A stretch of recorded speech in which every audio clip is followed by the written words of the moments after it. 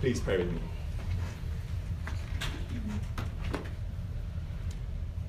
Father God, we sit humbly before your word this morning. We ask for you to speak a life-giving word to us. In Jesus' name, amen. All right, so the promise that I shared with the children comes from the end of Ezekiel chapter 39. Ezekiel 39, verse 29. God says, I will not hide my face from them anymore when I pour out my spirit upon the house of Israel. So we have here a promise that God never hides his face from us. But even as we hear that, some of us will be thinking, well, what does that really mean? Since it feels like sometimes God does hide his face. Sometimes God seems invisible and unreachable. And sometimes it feels like he remains impassive while his own people suffer. And God's people do suffer. We still face all the normal suffering that comes with being human, sickness and injury and tiredness and failure and disappointment and grief and loneliness and loss. But even on top of that, we see additional suffering that comes to people all around the world because they belong to God and declare the name of Jesus. And so much of it has been in the news this week. And we know that right now in the world, Christian ministries are being expelled from India, and Christians are being beheaded in Syria, and the churches are hiding underground in Iraq and in China. So where is God's promise not to hide his face from them? Well, the part of Scripture that makes this promise also helps us address the question in Ezekiel 39. And so that's where I want us to focus our attention this morning. So if you can grab a Bible, please turn up Ezekiel chapter 39. It's on page 727 of the church Bibles. And we're going to look at verses 21 through 29. It's up there on the screen. Ezekiel 39, 21 through 29. So this passage is in two halves. In verse 21 through 24, it's talking about judgment. And then in verse 25 through 29, it's talking about restoration. We've got the two halves of judgment and restoration. And in the first half, God is hiding his face from his people. And in the second half, he's promising not to hide his face anymore. And I want to look at each half in detail. So verse 21 begins, and I will set my glory among the nations, and all the nations shall see my judgment that I have executed. So the voice we hear is God's own voice. It's God speaking through his prophet Ezekiel. And what God is saying sounds like one of the many promises we get in the Old Testament of his blessing coming to the nations, his light going out to the nations. So it started with his words to Abraham, when he said to Abraham, through you, all the nations of the earth shall be blessed. So it sounds like it's in that symphony of voices. But here in Ezekiel 39, it actually sounds a bit different. Because here, the judgment that God is talking about, that the nations are going to see, is his judgment on his own people. It's his judgment when he gave his people Israel up to be slaves in Babylon. That's what we see in verse 23. So I want to refresh our memories on what it was that happened during the exile of Israel to Babylon. And it goes back to when God promised Abraham that he would give his descendants a land to live in, a country of their own, a land flowing with milk and honey. It was a promise that God lived up to, a promise he fulfilled. He raised up Moses to lead his people out of slavery in Egypt and across the desert, and then he gave them Joshua to lead them into the promised land and to settle there. And that all happened hundreds and hundreds of years before Ezekiel. And the children of Abraham, the house of Israel, had lived there in that land ever since, hundreds of years. They were building up their towns and villages. They were planting crops and raising livestock. And they were fortifying and beautifying their great capital city of Jerusalem with its glittering golden temple. And some of our number are there right now this morning. But over those hundreds of years, not actually, sorry, they're in Jerusalem. They're not looking at that particular temple. Over those hundreds of years, the house of Israel became more and more unfaithful to their God, didn't they? More and more idolatrous, and more comfortable with injustice. And God warned them and pleaded with them over and over, but they wouldn't listen. Until finally, God drew a line and he said, enough! And he gave his people into the hands of their enemies. So he allowed the kingdom of Babylon to rise up and conquer Israel, to kill many of them, and to capture many more to be slaves in Babylon. And one of those captured slaves was the prophet Ezekiel himself. Ezekiel was one of those who was exiled into Babylon with the others, and he never returned. His entire book was written in Babylon. I want to try and imagine what that was like. So imagine that another country did that to America. Let's say that it was Brazil. Imagine that the Brazilian army attacked this country and conquered it and carried all of us off to Brazil to be slaves, while our homes and our gardens and our farms and our parks and our great public buildings disintegrated and became a wasteland.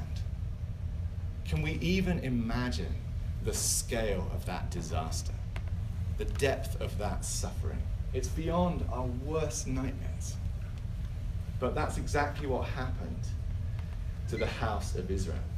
And it's exactly what happened to Ezekiel himself. So Ezekiel was a prophet to the house of Israel during the exile. And you remember that the job of a prophet isn't primarily about predicting the future. It's mostly about explaining the present. So prophets give us the proper interpretation of what's happening to us now. They tell us God's perspective on it, what God's doing here, why he's doing it, and what he wants us to learn. So here in Ezekiel 39, we get God's perspective on the exile, what God was doing, and why he did it, why God allowed such a terrible thing to happen. And here's what God says about it, starting in verse 23. The house of Israel went into captivity for their iniquity, because they dealt so treacherously with me that I hid my face from them and gave them into the hand of their adversaries, and they all fell by the sword. I dealt with them according to their uncleanness and their transgressions, and I hid my face from them. So what we see here is that the exile wasn't an accident, and it wasn't something that God merely allowed. No, here God takes full responsibility for what happened, for this disaster beyond imagining. He says, they dealt with me and I dealt with them. I hid my face, I gave them over. And God says that this serious, severe punishment wasn't an angry overreaction, but that he dealt with his people according to their uncleanness and their transgressions. That's a hard word. So we know that God is kind and patient and merciful, but sin is very serious. And he won't shy away from dealing with it as it deserves. So as we look around, much of the evil in the world appears to go unanswered, but it won't go unanswered forever. If God will deal this severely with his own children, with the people of his own family, then will he not deal just as firmly and severely with those people who are not his children? So may we who read this history learn the fear of the Lord. And actually, Ezekiel says that's part of the point of the whole situation. The exile was a lesson. Yes, it was an appropriate response by God to Israel's treachery, but it was also a lesson about who God is. Verse 22 says, the house of Israel shall know that I am the Lord their God from that day forward. What that means is that the survivors of the exile, the people who came back to Jerusalem, would never again forget who their God is and would never again dabble in pagan idolatry. And you know what? That's true. That's right. They never did again. They never have since. The exile was an unforgettable and lasting lesson for Israel. But it wasn't just Israel that was getting a lesson through the exile. It was a lesson to the other nations too. So look at verse 21. Ezekiel says, all the nations shall see my judgment that I have executed.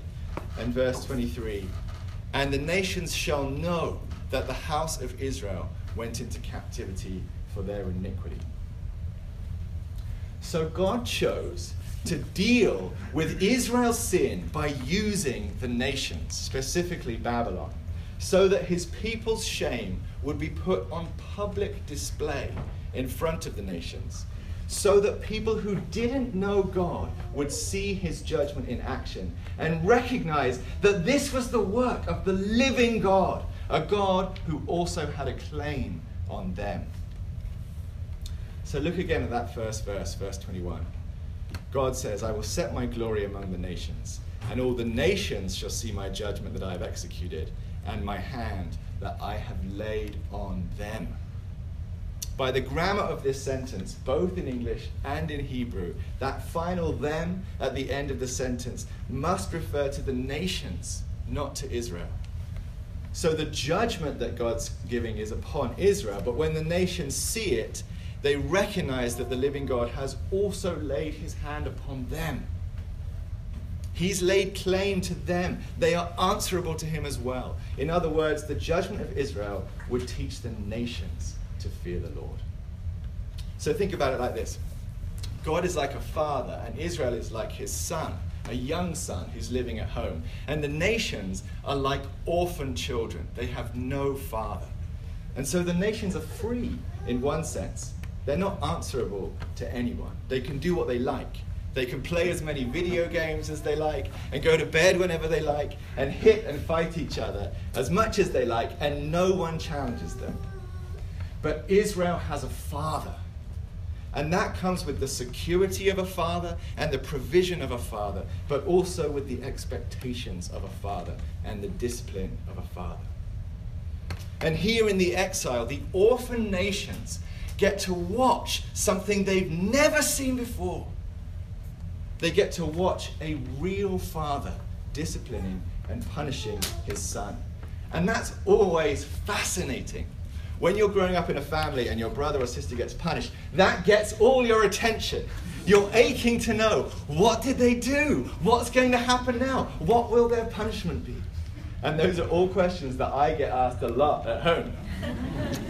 So imagine the fascination of an orphan child who's never seen discipline happening before. The nations would be gripped.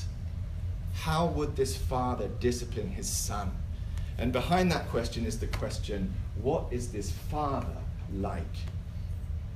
A father who disciplines little loves little. We all know that instinctively. Because as soon as we were old enough to push the boundaries at home with our own parents, we started pushing them. Children are constantly exploring how much they can get away with. But every test of a boundary is really a test of love, isn't it? Because the question is, do you love me enough to notice me doing this and to stop me if we've agreed that it's wrong? Are you going to stand for me to offend you in this way? Can I make you hate me? Or am I really secure in your love? Those are the questions that children's hearts are asking every time they bend the house rules. And children that grow up with clear and consistent boundaries, patiently and firmly held, grow up secure and happy that their parents love them. But they know that a father who disciplines little loves little. And of course, the other extreme is no better. A father who disciplines harshly also loves little. Punishment that is severe or abusive or destructive or demeaning only does harm. And that shows no love either. Because it doesn't correct for the child's good. It doesn't teach the way of life. It only tears down and destroys.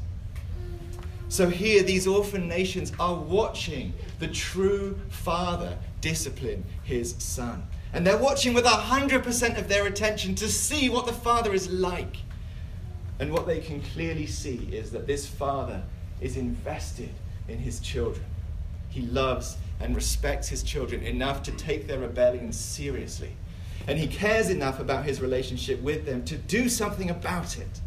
And he's willing to do whatever it takes to make his ways known to his children, even going as far as exiling them, which was very much a last resort.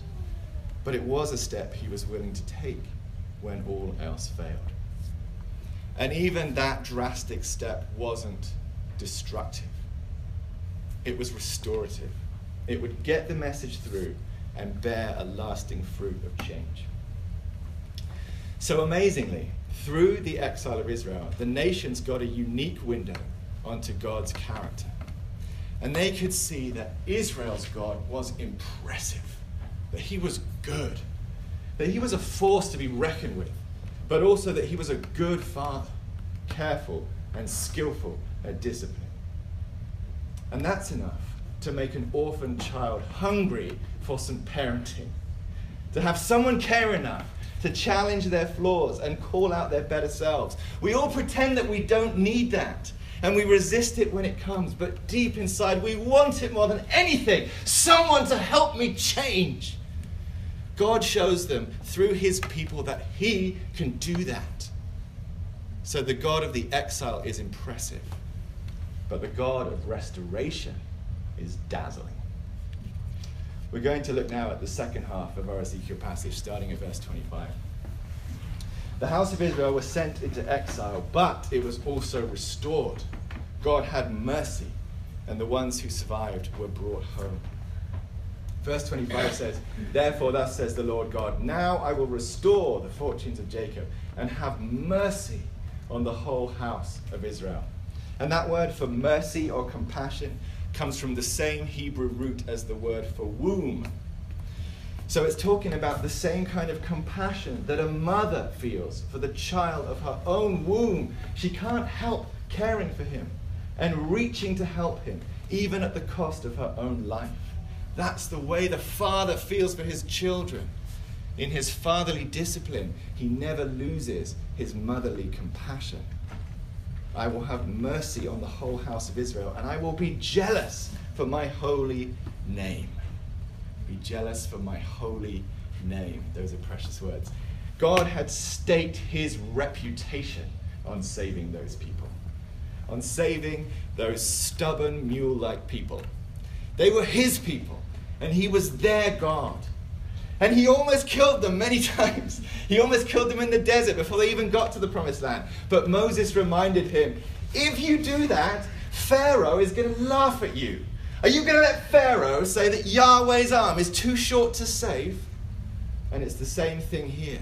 If the house of Israel dies in exile, then God's rescue mission is a dismal failure. And the nations will say, his arm is too short to save.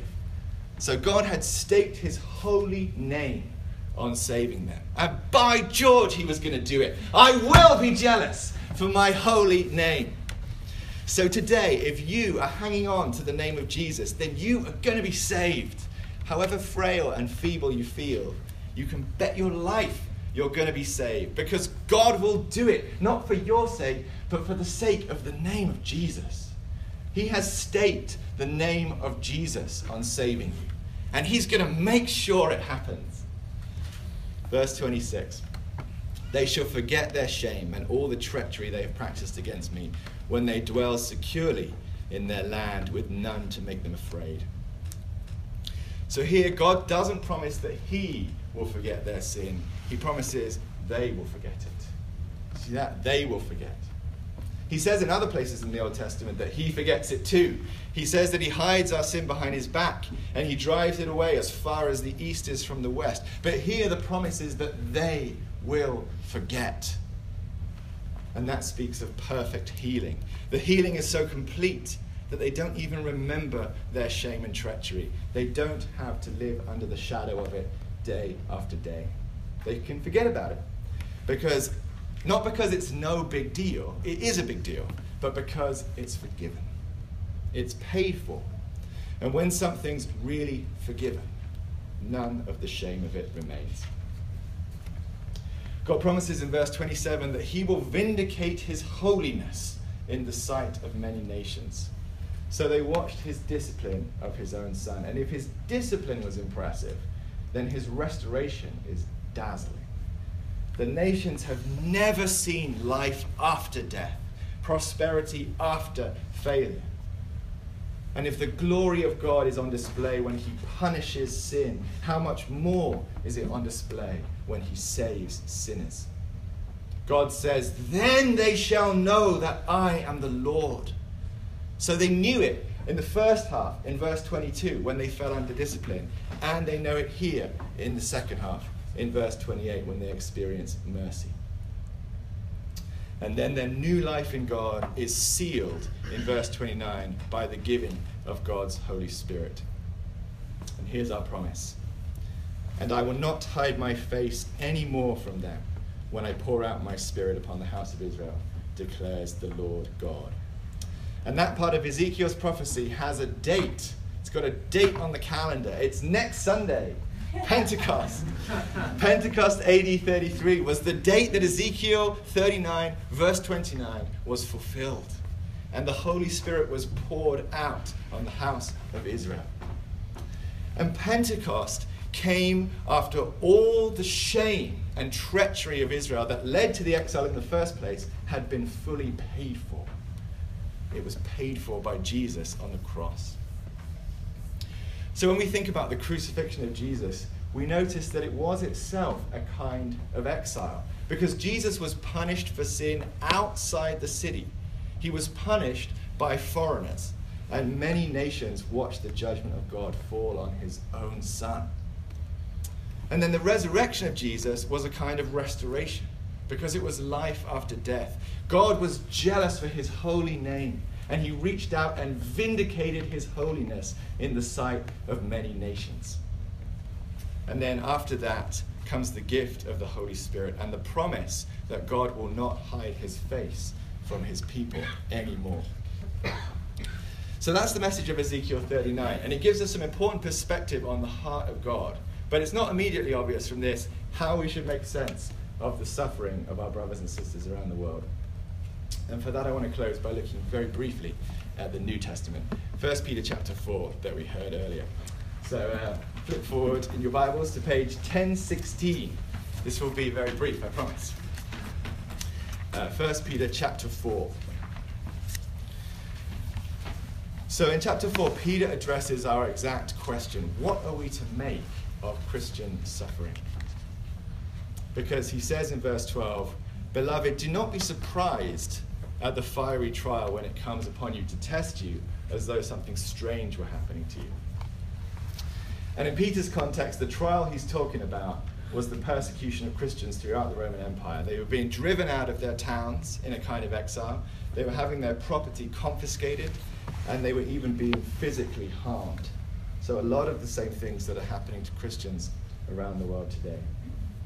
And Peter's prophetic interpretation of the situation is in verse 17. He says this: It is time for judgment to begin at the household of God. It's an amazing sentence, isn't it?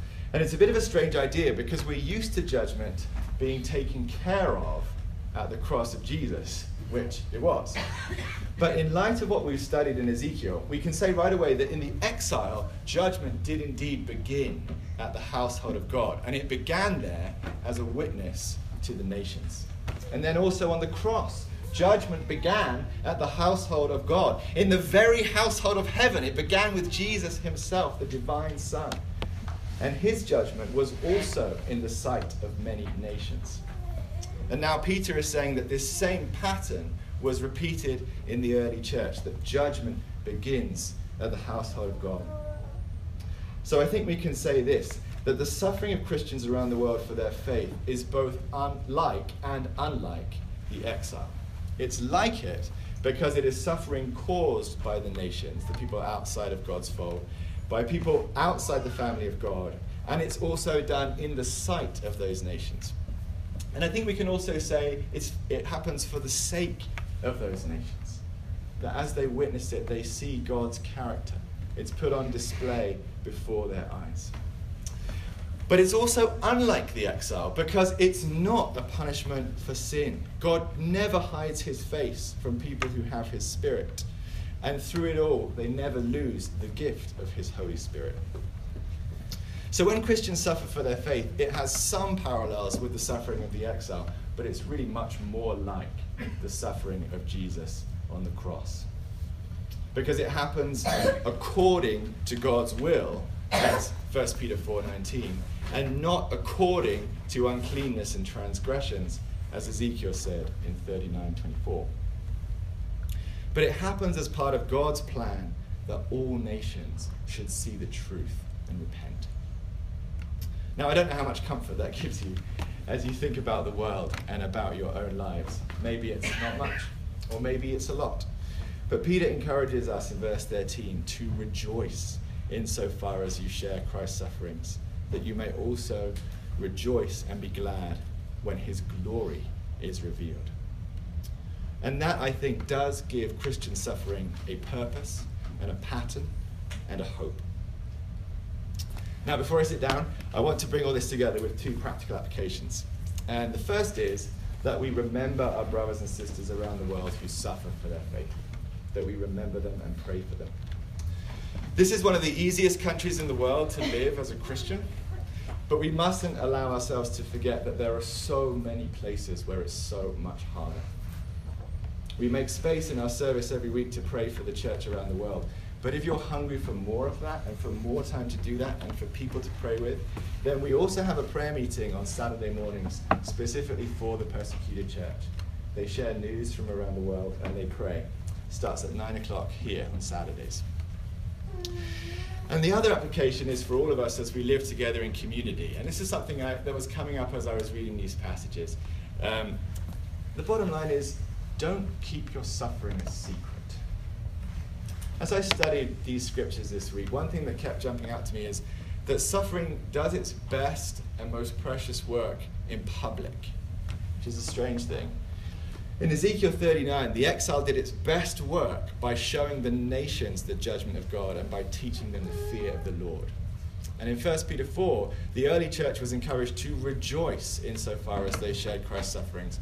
And that was going to happen best if they talked about them and suffered together as a community. Now, our approach to suffering tends to be the opposite. We tend to try to hide it from each other, to bury it. We want to put a brave face on and show other people that we're okay. I think we've come to believe that God's work in our lives can only be displayed in the victories, in the good things, in the parts we're grateful for that make us happy. So we wait to share our stories of rescue and restoration until they've happened. We wait to share our stories of healing until we're better. And until then, we pretend that there isn't much of a problem.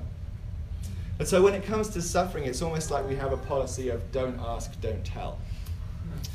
But I don't think that's good. I don't think it's good for our faith or our witness or our community. Because if Israel could teach the nations about the character of God by the exile, then doesn't our pain and suffering and the way that we handle it also teach people about our God? So I challenge us to change that don't ask, don't tell policy into an ask and tell policy. Ask your brothers and sisters how they're really doing and tell each other the real deal. Because our struggles and sufferings aren't shameful things. They're not things we need to hide or be ashamed of or quickly try to patch with a Band-Aid. They're part of the work that God is doing in and through us, something to be shared and talked about and walked through together. So ask and tell, and then say to each other, God is not hiding his face from you. He sees you. He hears your every prayer. He catches your every tear. And he has not fallen off his throne. He can and will restore you and raise you up. Because after death comes resurrection, and after resurrection, glory. Amen.